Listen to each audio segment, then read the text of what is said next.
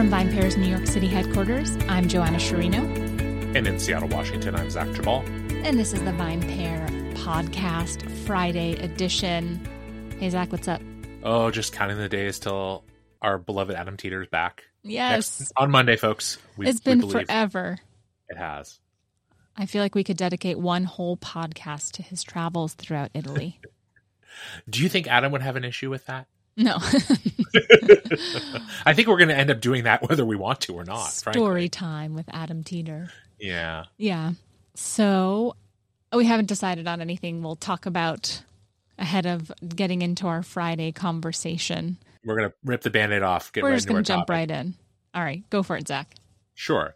Well, I think you and I wanted to talk about this. We've wanted to talk about this for a while. Not to say that Adam hasn't, but I think we were both really intrigued by something that we've noticed, which is that if you look at what some of the most popular wines are in America, they are red blends. And yet, both the trade and I think the media as a whole really have a blind spot about this category. Either not talking about it, dismissing them, or just sort of focusing on varietal wine to the exclusion of blends, even though blends have been a huge seller for decades. They are incredibly popular, both as a whole and individual brands within them. And I don't know. Like if I'll start by asking you this question, Joanna, since you are in some sense newer to this field than I am. Yeah. Why do you think it is that people kind of throughout just don't talk about this category? I think it's partially because there are a lot of really bad red blends out there. And I think that can be said for a lot of wines. Yeah. But I think people I also think you probably don't see them a lot on wine menus. So I think that's part of it as well. Because like you said, the industry maybe doesn't respect red blends as a category as much as other wines. So I think that those are two big factors in it, even though, like you said, there are a lot of them out there. And I'm sure if we looked at data from retailers, it would tell a different story. I definitely think there's a quality component to this that I agree with, that the category as a whole is viewed with suspicion. And I think not unjustifiably so. I think red blend as a catch-all is very vast and can incorporate a lot of different things. I think that's part of it too. It's kind of confusing. Yeah. Or it's just ill-defined. I think like, here's my very, very kind of quick and dirty explanation for both. I think why the category is so popular and also because why it hasn't captivated people in the trade and maybe in the media to some extent. And it's because red blends taste like red wine. Like generically they have, generally ample fruit character. They might have some tannin. They might have they're certainly generally on the boozier side.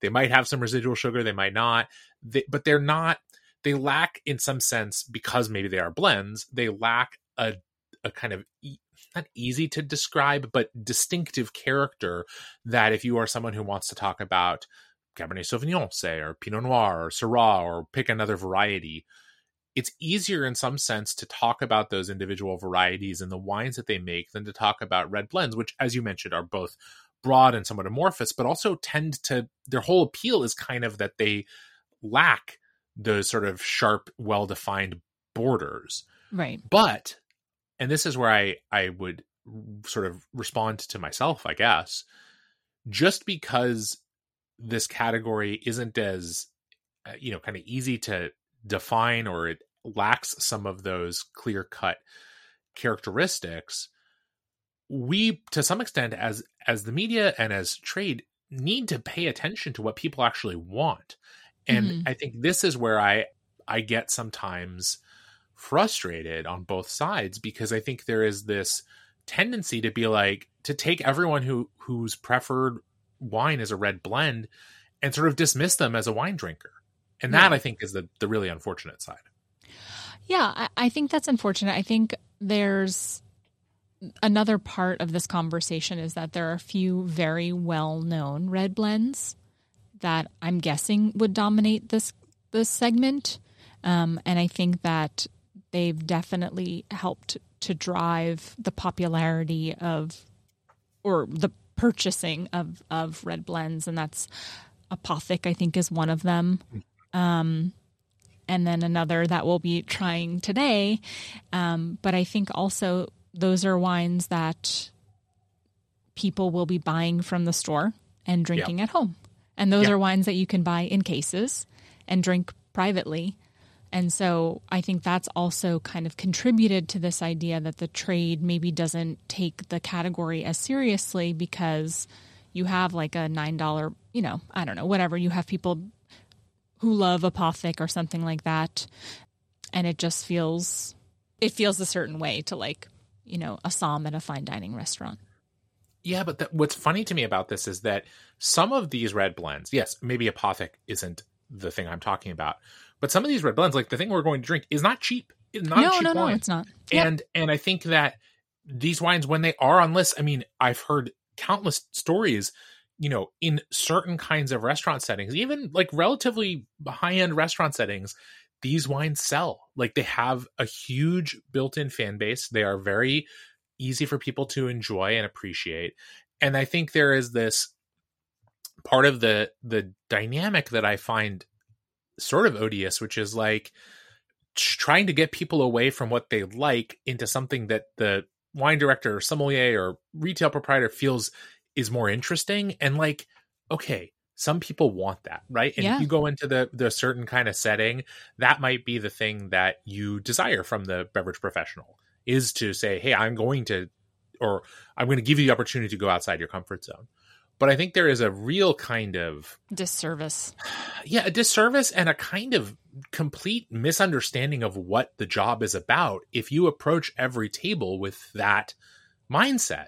Again, setting aside maybe some very specific kinds of establishments, I think even if you're a sommelier or a wine director or whatever, in the end, like, your job, I think, is to mostly get people what they already like, in the same way that a bartender should not put their own personal ego or curiosity in front of the preferences of their guests. I'm sure this happens from time to time, but imagine going in to a bar and ordering a margarita and hearing the bartender be like, oh, really? You don't want a margarita. You actually want this other drink that is, made from ingredients you've never heard of and is like barely tastes like a margarita. Yeah. Okay. It has lime juice in it. I mean, again, maybe, to come back to something that I think we've talked about on the podcast recently, like if you went into a bar and ordered a margarita and the bartender said, actually what you want is a last word, I think you would be justifiably kind of pissed. Just because they share an ingredient in common does not mean that like that is the same, that they're close to one another. And telling someone who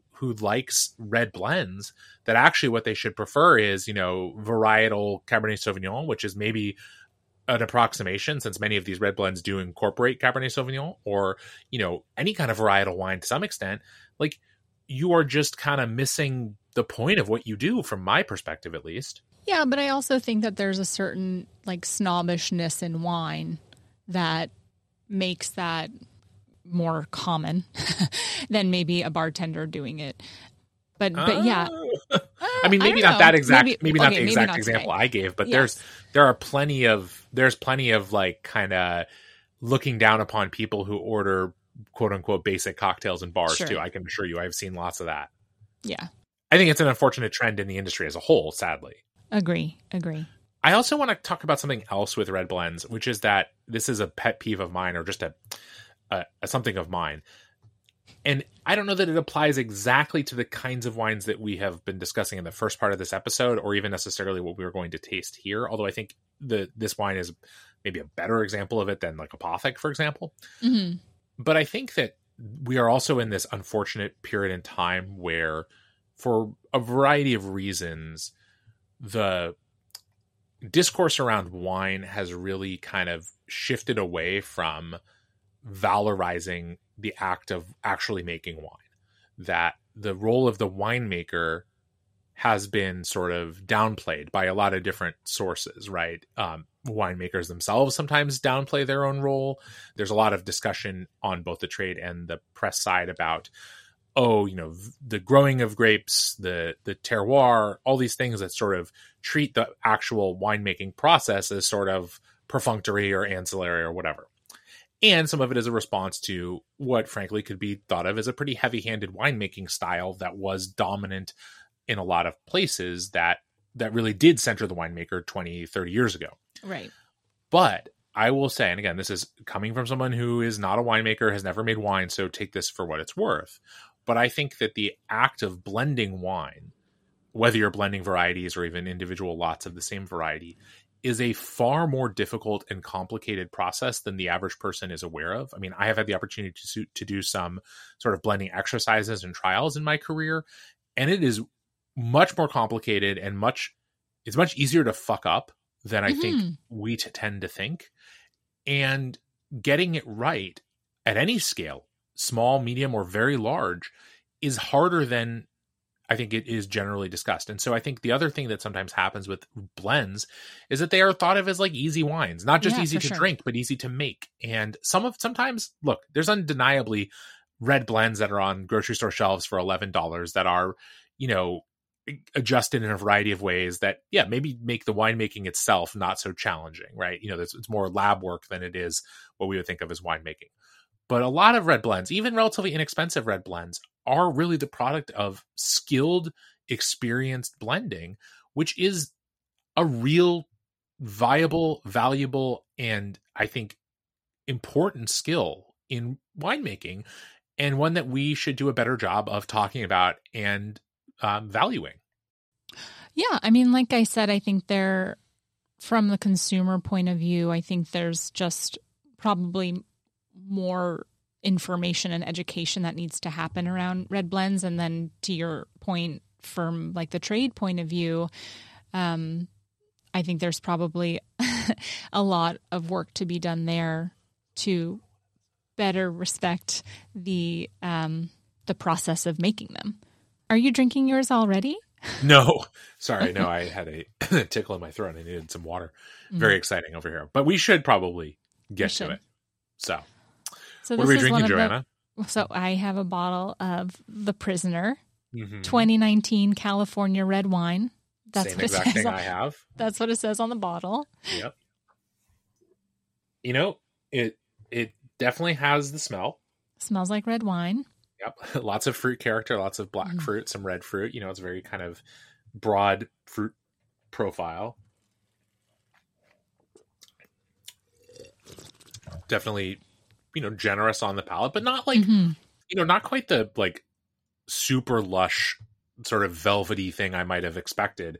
I think, I interviewed the winemaker for the Prisoner Wine Company for the podcast, within the last, let's say, year and a half. I don't actually remember how long ago it was.